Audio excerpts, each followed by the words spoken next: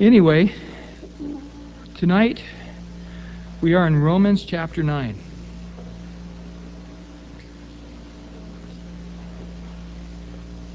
Hey, Stanley. See you afterwards, okay? Romans chapter 9. We reluctantly left a couple of weeks ago Romans chapter 8 after about 2 months, 3 months. It was a while. Got stuck there, didn't want to leave. To see that sovereign hand of God upon us for good, to see the security we have in Christ, what a joy it is. Well, the love of God will never leave. Height, depth, length, the breadth, no matter what, God is going to remain faithful and loving. The immediate question would be, well, what about the Jews? It seemed that God's faithfulness, that God's love wasn't enough to keep them to follow Him. They've all denied the Messiah. Paul says, my heart's broken over that. I wish I could go to hell and let them go to heaven. I would do it. But, he says in verse 6, as we saw last week, the Word of God is not of no effect because they didn't believe. You could have the dirtiest person in this room and he could have a whole closet full of soap. That doesn't mean that the soap was no effect. It means he didn't use it. In the same way, God's Word was sufficient enough to lead them to the Messiah. But they didn't see it. Now, he quickly points out, not everybody who's Israel is really of Israel. The word Israel means governed by God. Not everybody who's of the seed of Abraham is governed by God. For example, Ishmael. Oh, you say, well, hold it.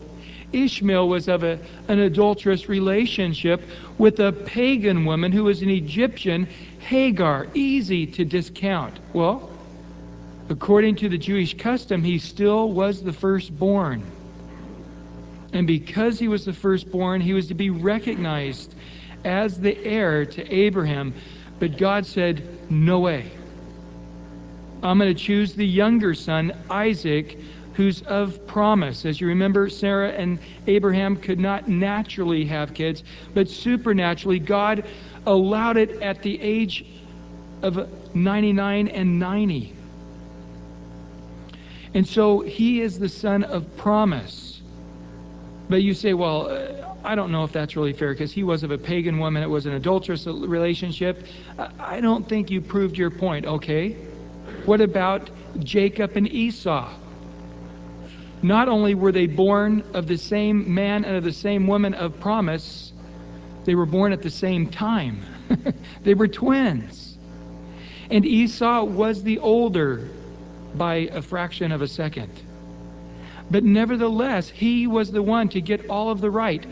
How does the dad feel about it? His dad said Esau's the one.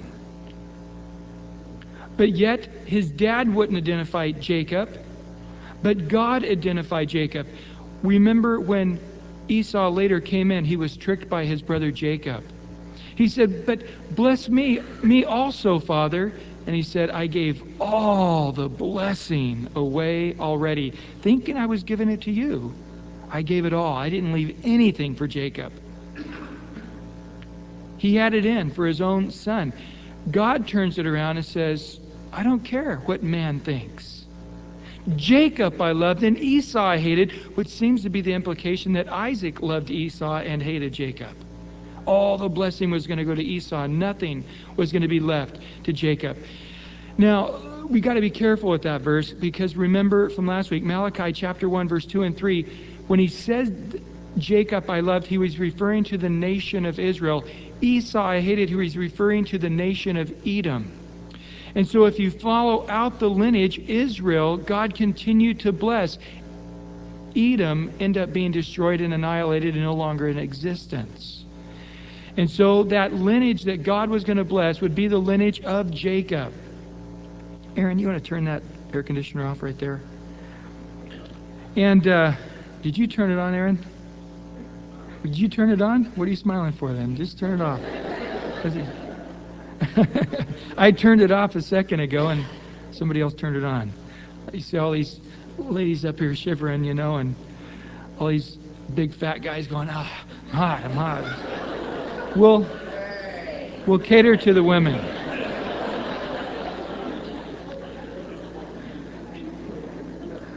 And also, I hate the cold, so, little partial. Now, I didn't say you were fat. I said the fat guys. If the shoe fits, but I didn't say that. I didn't. Okay. Anyway, going back. Now the question comes back, but God chose them before they were yet born. God said the younger will serve the older, which wasn't customary. So it comes back going, is that fair? Can God do that? Before they were yet born? Is that fair?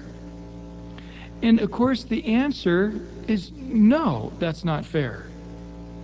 God's not fair. And every one of us in this room are quite thankful that He's not fair. Fair is Jacob I hate, Esau I hate, and I'm sending everybody to hell. That's fair. We don't want fair.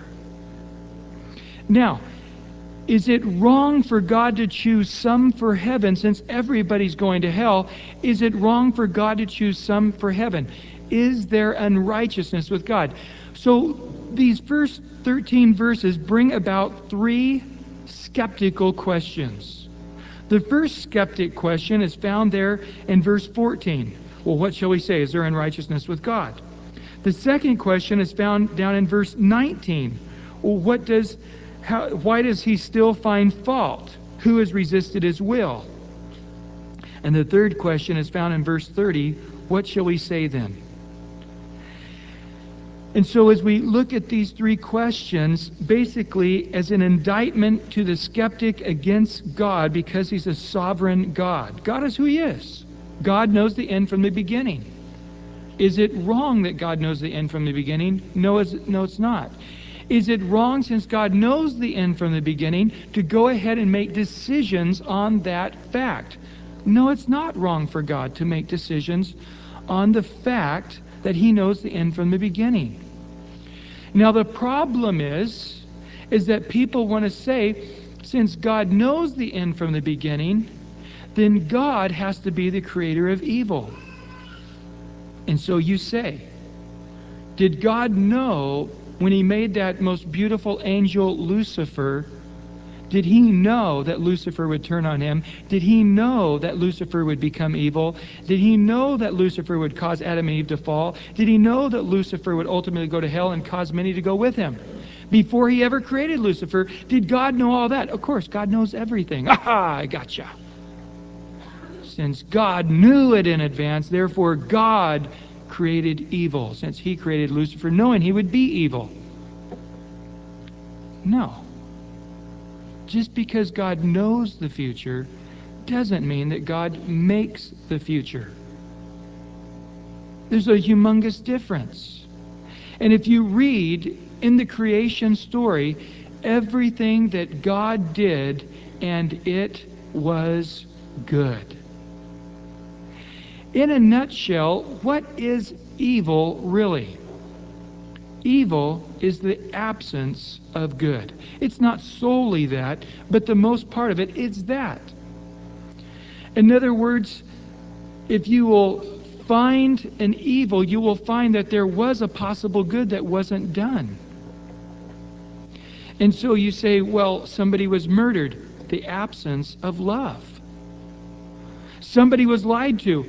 The absence of truth. There was adultery.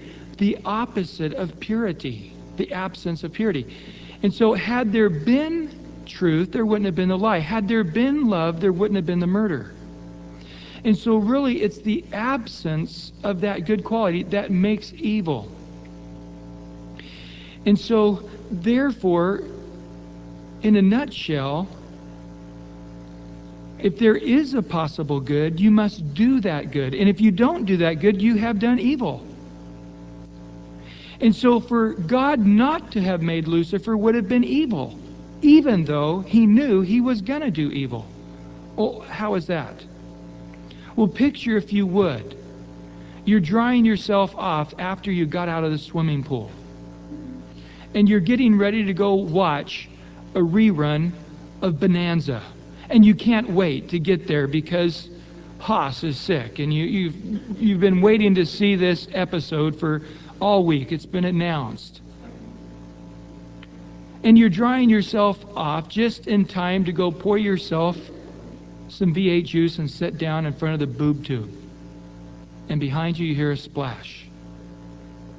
And you look over, and there the little 1-year-old kid from next door had made his way. Somebody left the gate open and fell into the pool. And you think, man, if I take the time to fish this kid out of the pool, I'm going to miss the first part of Bonanza. And so you ignore him. And you go on in, shut the sliding glass door, pour your glass of V8 juice, and turn on Bonanza. In a few minutes, you hear the ambulance coming. They fish the little baby out of the pool. He's dead. Now, did you do anything evil? Did you push the kid in the pool?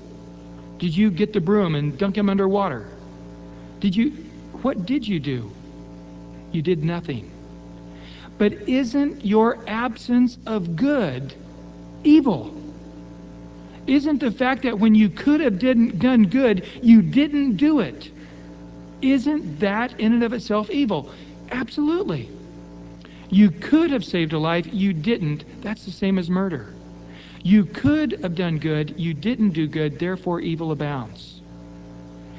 And so when God made Lucifer, it was good.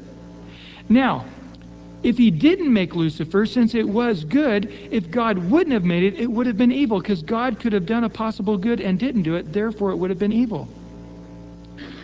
But he knew he would be evil. But just because he knows it doesn't mean that he did it himself. For example, I'm going to give all of you the ability to know the future for 3 months.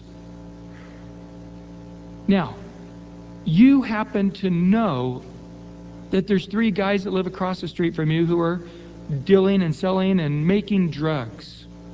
Now, since you know the future, you know that if you go across the street and you knock on the front door and you say, guys, I have something to talk to you about, and they all sit down and you say, you're all sinners. And Jesus Christ came to die for sinners, and he died on the cross for you, and you're right now going to hell because of your wicked ways. But if you will repent, Christ will come and save you by the blood of the cross. One of those guys is deeply touched, and he gets on his knees right there, and he prays with you, and he receives Christ. He immediately goes and finds all his contacts and hands them a tract, and 300 of them come to know Christ. And the other 2 guys, they hate the fact that they don't have their buddy, who's really the brains behind the operation, who made all the drugs. They don't have him helping them anymore. Matter of fact, he moved out.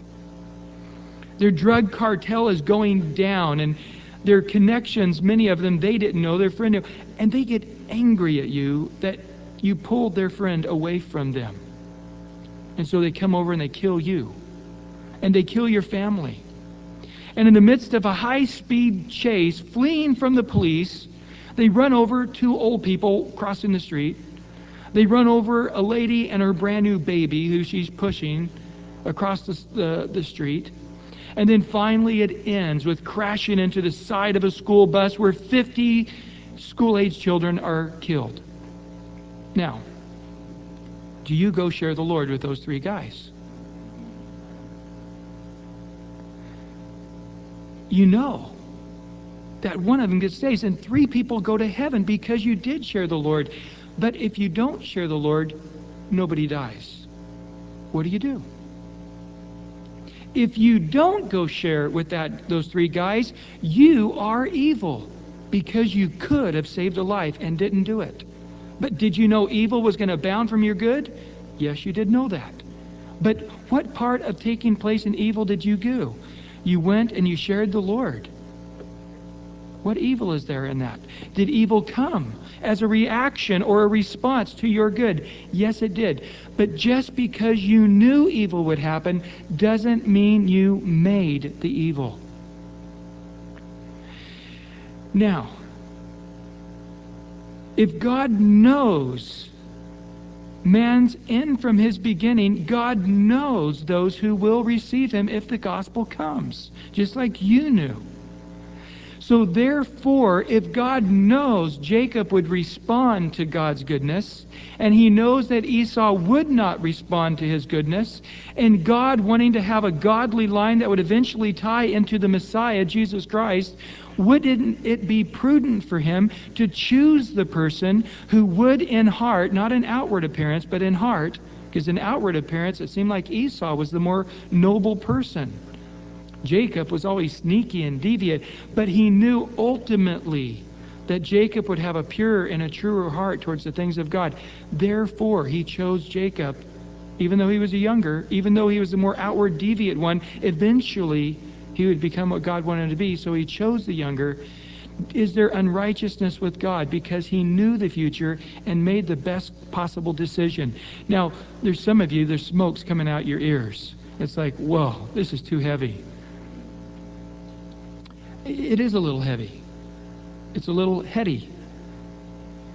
But this is the question that's being asked. Is there unrighteousness with God? The answer is absolutely not. Did God know that Adam and Eve would sin? Yes, he knew Adam and Eve would sin. It says in Revelation 13:8 that Christ was crucified before the foundations of the world. That before he ever made the world, he knew that man would sin, and he knew ultimately he'd have to die to demonstrate his love for man. God knew all of that. Well, why didn't he just not make man, since he knew man would end up evil? Because there was a possible good. And he knew that good would come. Even though also evil would come, he also knew good would come. And therefore, God chose. God did.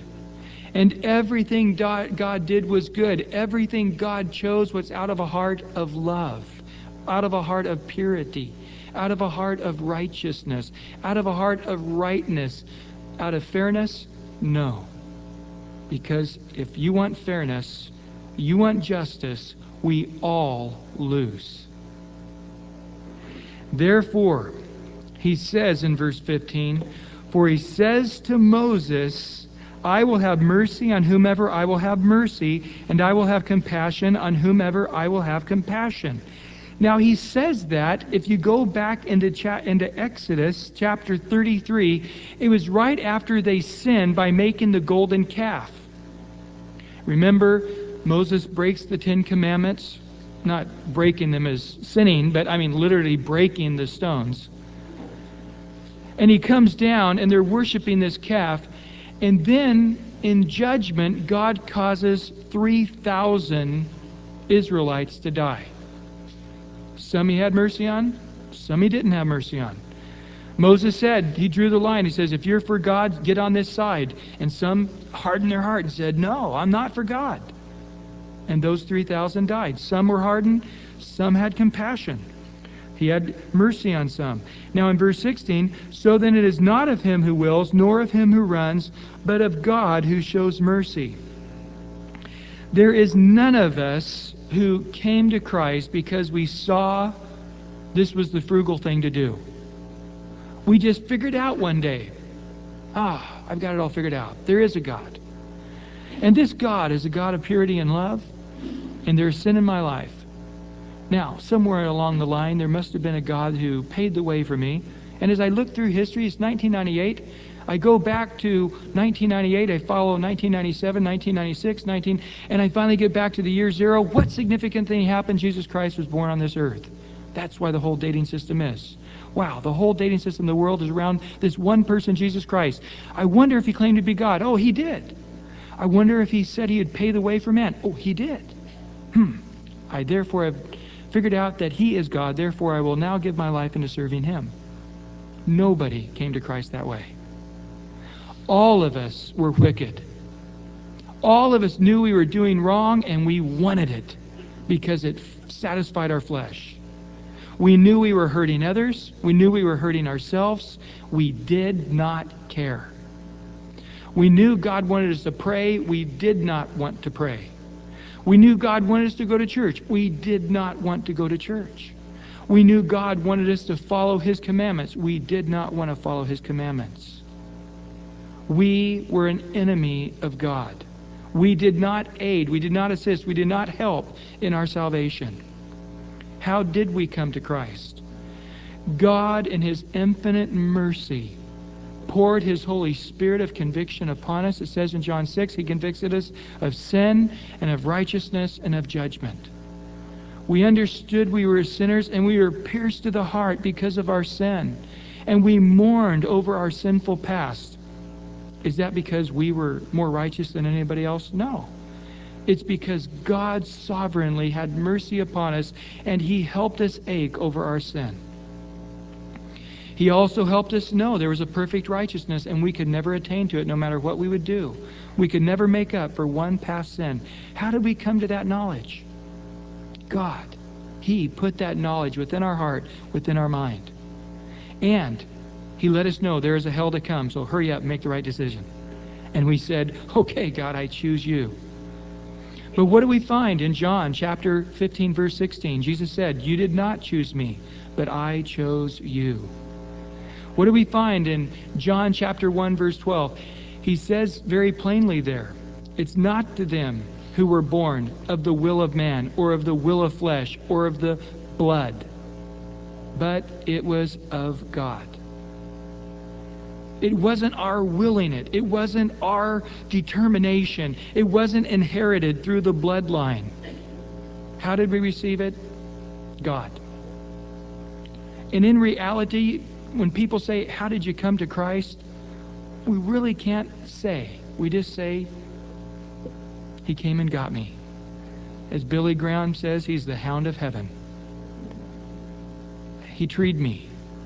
He showed me my sinful ways, and I couldn't do anything but to say, God, come into my life. How did we get saved? By a supernatural, divine work of God. What part did we play in that? We did respond. Now, a lot of people mistake here that chapter 9 has all the truth on salvation. It doesn't. Chapter 10 is going to tell us that we have to believe. We have to call on the name of the Lord. But chapter 9 is simply pointing from God's point of view. It's God who did it. We received it. God did 100% of the work of salvation. He called us. He paid the price ahead of time. He drew us unto Himself. He showed us our sinful condition. He showed us the judgment to come. We were flat on our backs with no place to go but unto Him. Now, could we have rejected Him at that moment? Yes, we could. Prove it. The very next verse. In one word, Pharaoh. For the Scripture says to Pharaoh, For to this same purpose I have raised you up, that I might show my power in you, and that my name might be declared in all the earth. Therefore, He has mercy on whom He wills, and whom He wills, He hardens. If there's one guy that was flat on his back, who had nowhere else but to look up, Pharaoh was in that place. He saw the powerful hand of God. But yet, out of all the people who had more information, who saw more miracles, who saw the divine finger of God Himself, and even His own sorcerers believed. But yet he wouldn't believe. Why? Because God hardened his heart. You say, hold it. Is that fair? Well, yeah, it is. Why? Well, because Pharaoh hardened his heart. Well, did God know it in advance? Yes, He did. That's why He went ahead and hardened his heart. Turn over, if you would, to the book of Exodus, chapter 7, verse 3. And we're getting ready to look at a number of scriptures there in Exodus. Exodus chapter 7, verse 3. Now, this is God speaking to Moses ahead of time before he's even gone down to Egypt yet. And actually, he's gone down to Egypt, but before he's seen Pharaoh, and he lets him know there in Exodus chapter 7, verse 3, "And I will harden Pharaoh's heart and multiply my signs and my wonders in the land of Egypt." Now, you say, gee, did God harden Pharaoh's heart before Moses ever got there? No, that's not what happened, and some people have taught that, and it's wrong. Notice there, we're going to you might want to mark these verses. We're going to look at 16 of them. In chapter 7, verse 13 now, after the first, Moses goes down with his rod and he shows them the miracle, and it says, "Pharaoh's heart grew hard, and he did not heed them as the Lord had said." Then look over in chapter 7, verse 14 now. "So the Lord said to Moses, Pharaoh's heart is hard. He refuses to let the people go." Look over at verse 22. "Then the magicians of Egypt did so with their enchantments, and Pharaoh's heart grew hard, and he did not heed them as the Lord had said." Look at chapter 8, verse 15. "But when Pharaoh saw that there was relief, he" what? "Hardened his heart, and did not heed them as the Lord had said." Look at verse 19 of chapter 8. "Then the magicians said to Pharaoh, 'This is the finger of God.' But Pharaoh's heart grew hard, and he did not heed them, just as the Lord had said." In chapter 8, verse 32, "But Pharaoh hardened his heart at this time also, neither would he let the people go." Chapter 9, verse 7, "Pharaoh sent, and indeed not even one of the livestock of Israel was dead, but the heart of Pharaoh became hard, and he did not let the people go." Chapter 9, verse 12, now we hear a different tune. "The Lord hardened the heart of Pharaoh." But it wasn't till after 7 times, a total of 8 times, that Pharaoh hardened his own heart. And the word here in the Greek, chazak, the transliteration is C-H-A-Z-A-Q. And that verse, if you look, one of the last ways of translating it is hardened. The best translation here would be, "He causatively strengthened him." It literally is the word to firm up. And so literally, the Lord firmed up Pharaoh's heart. Pharaoh's saying, "This is the direction I want to go," and God's saying, "Okay, I'll agree with you. That's your decision, and I'm going to even confirm your decision and use it to my advantage." Therefore, when Pharaoh hardened his heart in the first 5 plagues, it was Pharaoh's hardness, but then in the last 5 plagues, it would be through God's hardness. So 5 of those plagues, God was able to make his name known because of Pharaoh's own hardness. But in the last 5 doings of God, God's name would be exalted through God hardening Pharaoh's heart as well. So when you make that decision to say, "I don't want God," God will put his hand on top of yours saying, "I agree. You don't want me. And I'm going to go ahead and confirm your decision and make it that much harder. And I'm going to use your hardness to my own advantage." And as we go on there in verse 34, chapter 9, verse 34, "And Pharaoh saw that the rain and the hail and the thunder had ceased, and he sinned yet more, and he hardened his heart, he and his servants." So he hardens it back. But now, from here on forward, God hardened Pharaoh's heart. Chapter 10, verse 1, and there God says, "I have hardened his heart." In chapter 10, verse 20, he says, "And the Lord hardened Pharaoh's heart." Did I say that backwards? The Lord hardened Pharaoh's heart. And then in verse 27, the Lord hardened Pharaoh's heart. Chapter 11, verse 10, "And the Lord hardened Pharaoh's heart." In chapter 14, verse 4, "And I will harden Pharaoh's heart, so he will pursue them, and then I'll gain honor over Pharaoh and all his family as he hardens his heart to go right into the sea." And then finally, The 16th time, there in verse 8, and the Lord hardened the heart of Pharaoh, king of Egypt, and he pursued the children of Israel, and the children of Israel went out with boldness. Added up, 8 times hardened his heart, and 8 times God hardened Pharaoh's heart. Interesting, isn't it? 8 times Pharaoh hardened his heart, and 8 times God hardened Pharaoh's heart, if you add them up. So you say here, gee, God in advance had already planned to harden Pharaoh's heart. God already knew in advance Pharaoh would harden his heart. Well, that doesn't seem fair that God would go ahead and say that he was going to do it when Pharaoh yet hadn't done it. That's from your human standpoint. I agree. For you to say that, it would be evil. Because that means you are planning on manipulating the future.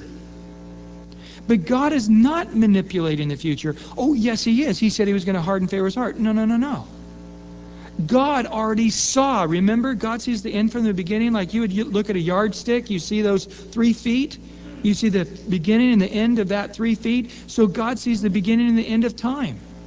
It's not this difficult thing I sort of see in the past. Oh, yeah, I see dinosaurs, and oh, I see in the future. Oh, I can almost see the heavenly gates.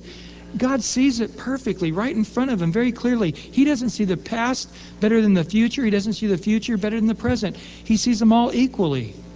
And he already saw Pharaoh would harden his heart. And therefore he had already planned ahead of time to use Pharaoh's hardness, confirming his hardness, to make his name known. Now, you're here tonight saying, I've got a mean boss. And man, they are just really making life difficult for me. Do you think God already knew that? Yes. Do you think it's possible that God is using their hardness of heart to cause my life to be difficult for some purpose? Absolutely. That's what we learned in Romans chapter 8, verse 28. For we know that God works all things together for good to those who love him and are called according to his purpose. On the way here tonight, I got in a car wreck, and I think my car's totaled. Do you think there's a reason? Absolutely. God knew about that car wreck in advance? Of course he did. I found out from the doctor today that I've got cancer. Do you think God has a purpose in it? Absolutely. He already knew about it. He had the sands of your life in his hands before you were even born. The Bible says in Psalms 139, David said, before I'd even lived any days on earth, it had already been written in the volumes of the books. It had already been written of me. Now, this whole concept is rather mind-boggling, because we in our finite minds are trying to picture God with his infinite mind, and we very quickly hit the wall. And we, in our sinful condition, say, I think I can use this predestination stuff to my advantage. How? Well, I figured out. If God already chose me, then he already saw me in heaven with him, so I can go live it up. Interesting. Because that sounds to me like a hardness of heart. Oh, no, it's not. No, it's not. It does to me. If my wife came to me and said, Brian, no matter what, I will never divorce you. That sounds fun. Because there's some people I want to commit adultery with. And I didn't want to lose you, but now I can have my cake and eat it too. Didn't that sound a little warped to you? Doesn't that sound a little hard-hearted to you? Doesn't it sound downright wicked? Of course it does. And so if you want to try to play the predestination game, you will be checkmated by God and you will lose. Well, why did God let us know this? To comfort us. Because we sin, we blow it, we struggle, we have a hard time, and we often think, God, if you're learning as I am learning, if you're experiencing as I am presently experiencing, you may be getting frustrated with me as much as I am getting frustrated with me. And I am ready to throw me away, and it's very possible that you're ready to throw me away. But we stop and say, no, God already knows my end from my beginning. We read in the Old Testament about Judas before he was yet born. And what do we find there in Luke chapter 22? The night before Jesus was to be crucified, that day, he says, I already know the future. At the dinner table, he says, I already know the future. One of you is going to betray me. I already know the future. One of you is going to deny me 3 times. About when the cock crows. Matter of fact, I can already see it.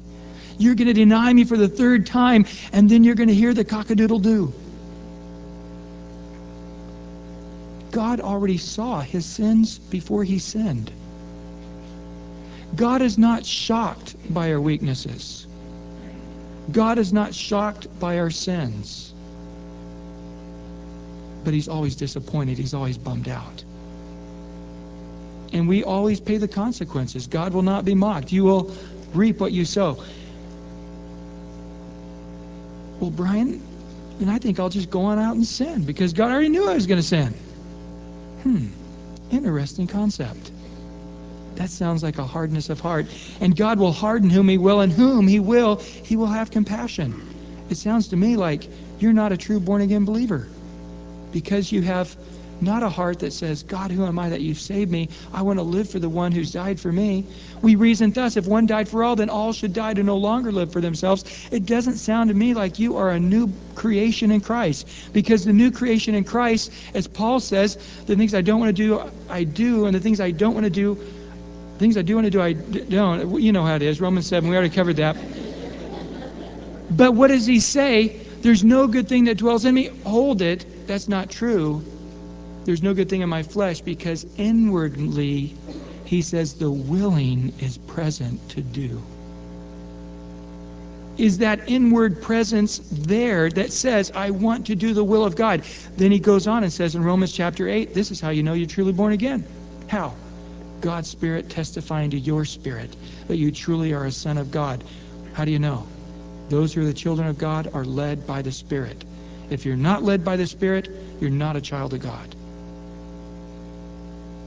Very simple.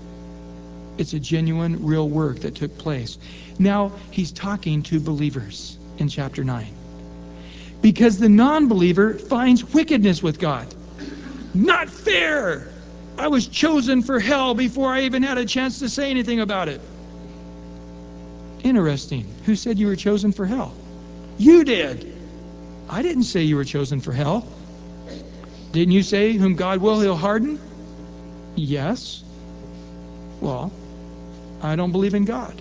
Oh, well, I guess maybe you're right then. It's not fair. It's fair to me. Well, what if I want to receive Christ? Go ahead, receive him. Right now, ask him to come into your life. I don't want to. Okay, well, then you're hardened.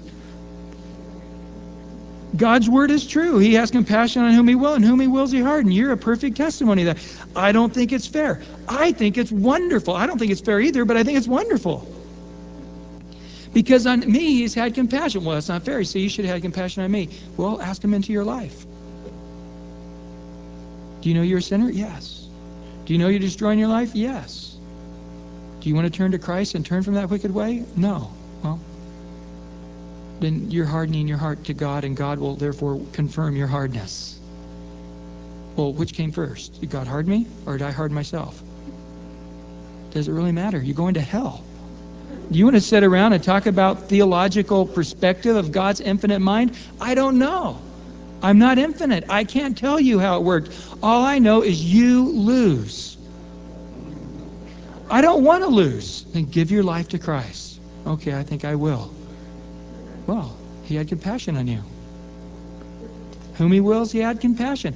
So it does come down very practically to your choice. Now, to the wicked person, to the non-believer reading this, they just find accusations against God. To us, we say, thank you, Lord, for being unfair in a wonderful way. Now, in verse 19, you will say to me then, why does he still find fault?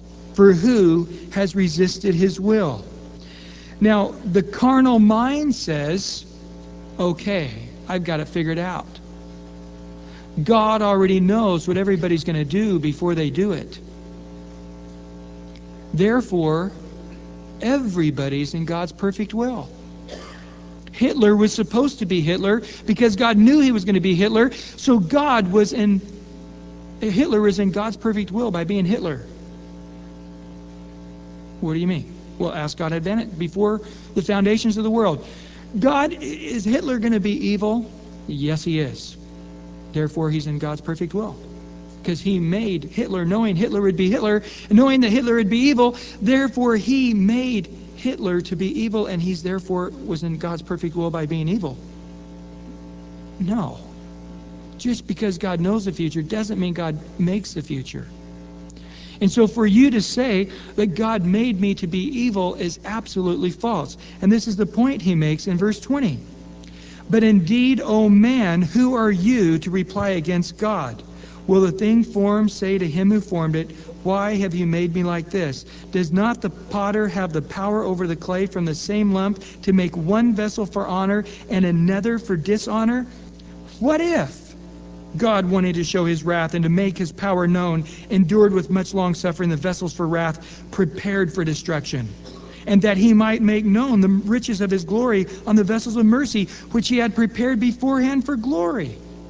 Even us, whom he called, not of the Jews only, but also of the Gentiles.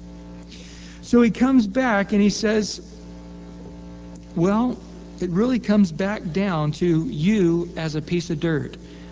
You know, we are the same elements that are in the dirt. The same 17 elements found in dirt are also in your human body. The same chemical components, 78% nitrogen, 28% oxygen, and 1% argons and other gases. You are going to decompose right back down to dirt. So you really were a piece of clay in God's hand. Now, he takes this out of Isaiah. And let's turn over there to Isaiah chapter 45, and let's look in context what Paul is saying here. And he's talking to a backslidden Israel who's not wanting to follow God. In Isaiah chapter 45,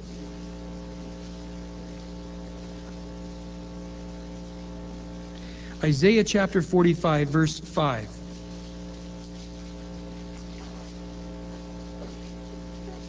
Interesting chapter, because here he names Cyrus as king of Babylon, or actually the Medo-Persian Empire, 200 years before he was ever born. And he names him by name before he was even born. But there in verse 5, he says, I am the Lord, and there is no other. There is no God besides me.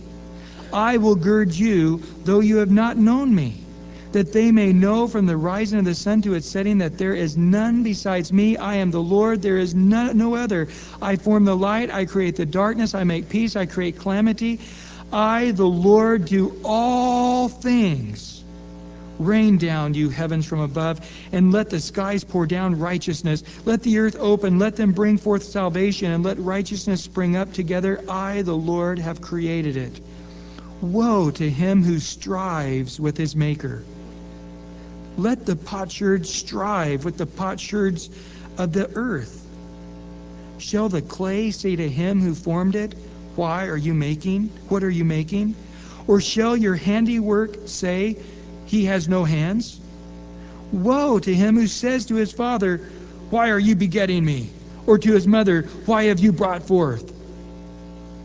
Thus says the Lord, the Holy One of Israel and his Maker, ask me of things to come concerning my sons and concerning the work of my hands, and you command me. It's an awesome, awesome chapter. But what's going on here? The people are not wanting to recognize him as God. They're not wanting to submit to him as Lord. And he comes and they're submitting to these other gods. They're submitting to these other concepts of life. And he comes back and he says to them, there's one God. And you are going to be standing before that one God ultimately in judgment.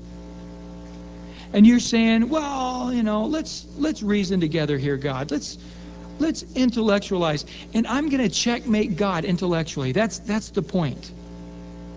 I'm going to figure out this reasoning. Can God make a rock too big for himself to pick up? Ha ha! If he can, then he's not God because he can't pick up the rock. He's not all powerful.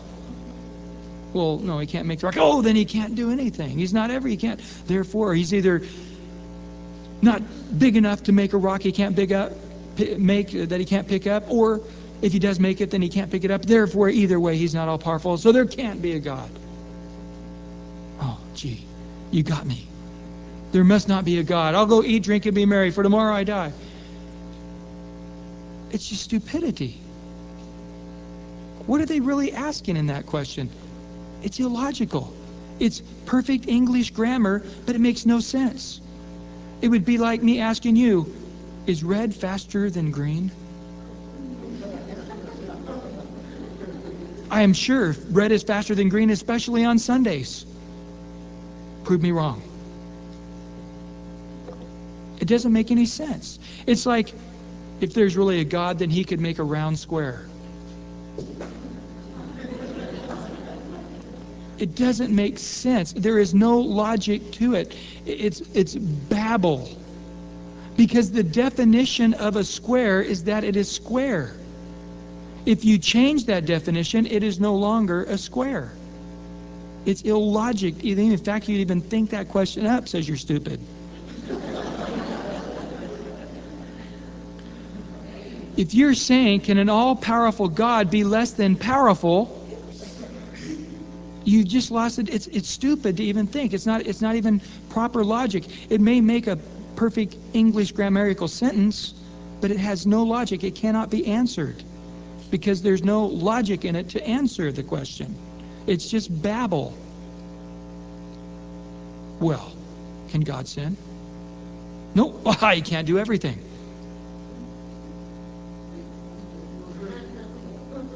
Why would a perfect God want to be less than perfect? Can he do it? No. Well, then he can't do everything.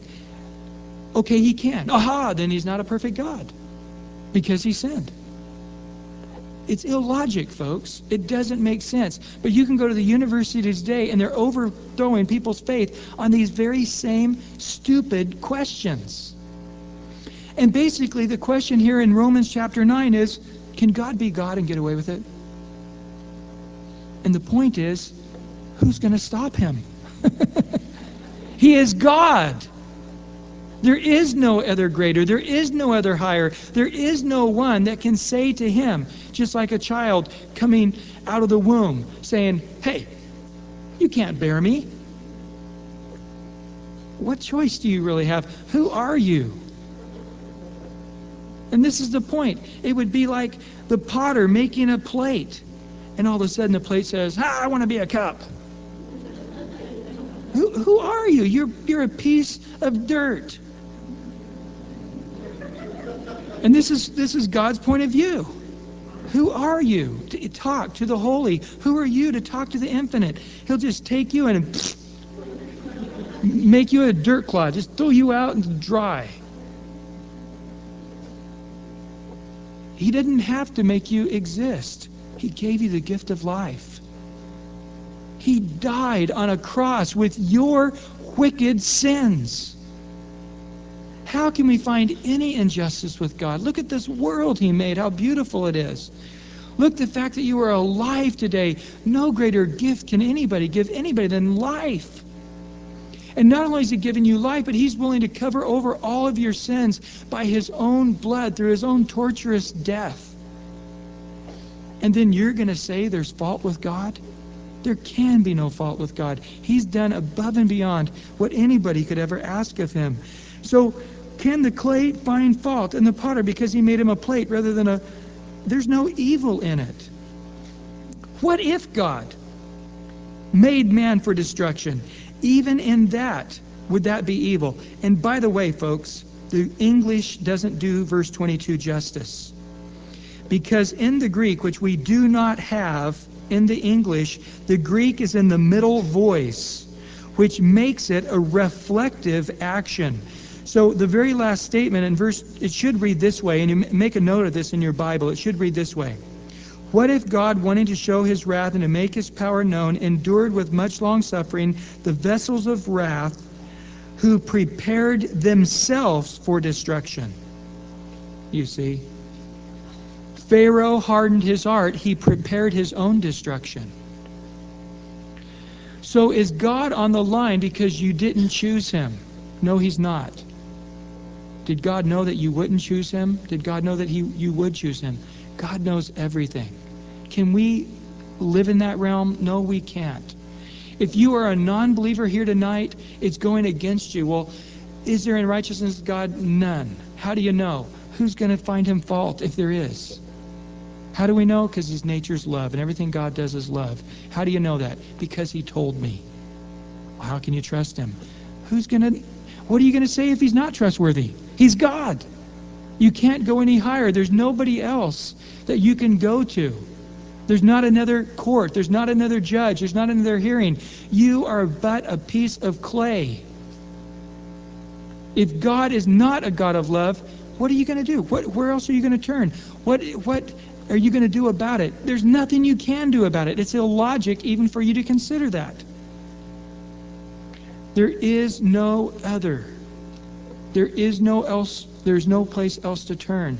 If God is not a God of love, it doesn't matter, because there's nowhere else for you to go anyway. He is a God of love. So therefore your question's invalid. Well, what if a square is really round? It's not. Well, how do you know? Because the definition is a square is a circle. Or a circle is a circle is round. A square is square. God is God. Well, what do we know about God? We know what his word has told us. He's a God of love. He's a God of beauty. He's a God of perfection. He's a God of mercy. He's a God of grace. He's a God of righteousness. Well, how do you know you got the right God? Go look at the other gods. They're all illogical. There is no religion that's logical. You want to be a part of the Hindu religion? That says that we are all gods. You got to look inside. Have you ever looked inside you? There is no God there, folks. But besides that, think about it. What's the definition of God? You have always had to exist and always will exist. How can I look inside me and find something that's always... Have you always existed? You know you haven't. You had a beginning of time. It's illogic. But where are they taking you? Hinduism says that you'll reincarnate into a better life form if you're a better person. It could never started. Think about it. It could have never began. How did you get the first people? They had to reincarnate, but where did they come from? It never could have had a beginning. Life could have never started. How do you know what you're going to... In other words, let's say a caterpillar is a low life form. Well, according to that, the reason you became a low life form is because in the previous life, you were bad. So you say in the first generation of people, was there suffering? Was there death? Was there hardship? There has to be, because you can't be reincarnated, right? You got to die. Right? You got to die in order to reincarnate, and it's happening. So therefore, in the first generation, there had to be death, which is a bad thing according to them. It never could have started. And that wipes out right there about 75% of the religions that are in the world. You guys caught that? Reincarnation never could have begun, because you can't have a beginning of it since... anyway, listen to the tape. But... even if it did exist, where are they trying to get you? Hinduism is trying to get you to the highest life form. You know what that is? A cow. Someday, if you live right, you'll be a cow. And then after that, you get to go into nirvana, which is nothing. So after all those years of reincarnation, where do you end up? Kansas. It's illogical, and you can take every religion. It's ridiculous. Same with Mormonism. Before you can be a man, you got to be a god. But before you can be a god, or before you can be a god, you have to be a man. But before you can be a man, you had to be created by a god. How could it start? It can't start. Mormonism is illogical. And you can take each and every religion. So what do we say? God is God. You can accept it or you can reject it. It's that simple. But what do we know? We know this, that God is a God of mercy. How do we know? Because He's had mercy on some. Do you tonight want to have the mercy of God? Then receive it. If you don't want to receive it, it's because you have a hard heart. Is God in play with that hard heart? The Bible says yes. Do you find that unrighteous with God? Tough. Who are you going to go to? Who's going to back your cause up? What army are you going to get to go fight against God? There's only one logical answer, and that is submit unto Him. And if you don't have a heart, or you have a hard heart tonight, I would go home tonight, I would get on your face, and I would cry out to God, saying, God, please soften my heart. Please take this callous heart, this hard heart, and make it soft. Because let me tell you something. There is a real hell. And there is a real heaven. And everybody's going to one of those two places. Do you know Him tonight? It's that simple. Let's pray. Lord, we come before you right now. And we do ask in Jesus' name that you would enlighten our hearts this evening. That we come before you and we know you're a sovereign God, that your love never ends for us, that your mercies new every morning. And to us who are born again, this chapter 9 is wonderful. That before the foundations of the world, you knew us. Before the foundations of the world, you had planned to give mercy unto us. Before the foundations of the world, you already saw us in heaven with you for all of eternity. And we're in awe at this because so often we struggle and we think, God, are you going to give up on us? But we already know that the end from the beginning is spoken. And you'll have compassion on whom you will. And you had compassion on us. And this we rejoice. Lord, if there's any here tonight that don't know you, Lord, please help them to see that you're not an unjust God. You're not an unloving God. That you're a merciful God. And you wish to have mercy on all those who will come to you. And of course, we know you knew that before the foundations of the world, that they would come to you. Right now, Lord, please open their hearts. If there's anyone here tonight that needs to make Jesus Christ their Lord, and there's a sense of awe, a sense of fear in this passage tonight, that's good. The beginning of knowledge is to fear God. The beginning of wisdom is to fear God. That's the place to start. Call out to Him now. Dear Father in heaven, you're awesome in all your ways. You truly are the beginning and the end. And there's none that you give account to. There's none that you're indebted to. You are the always existed and you always will exist.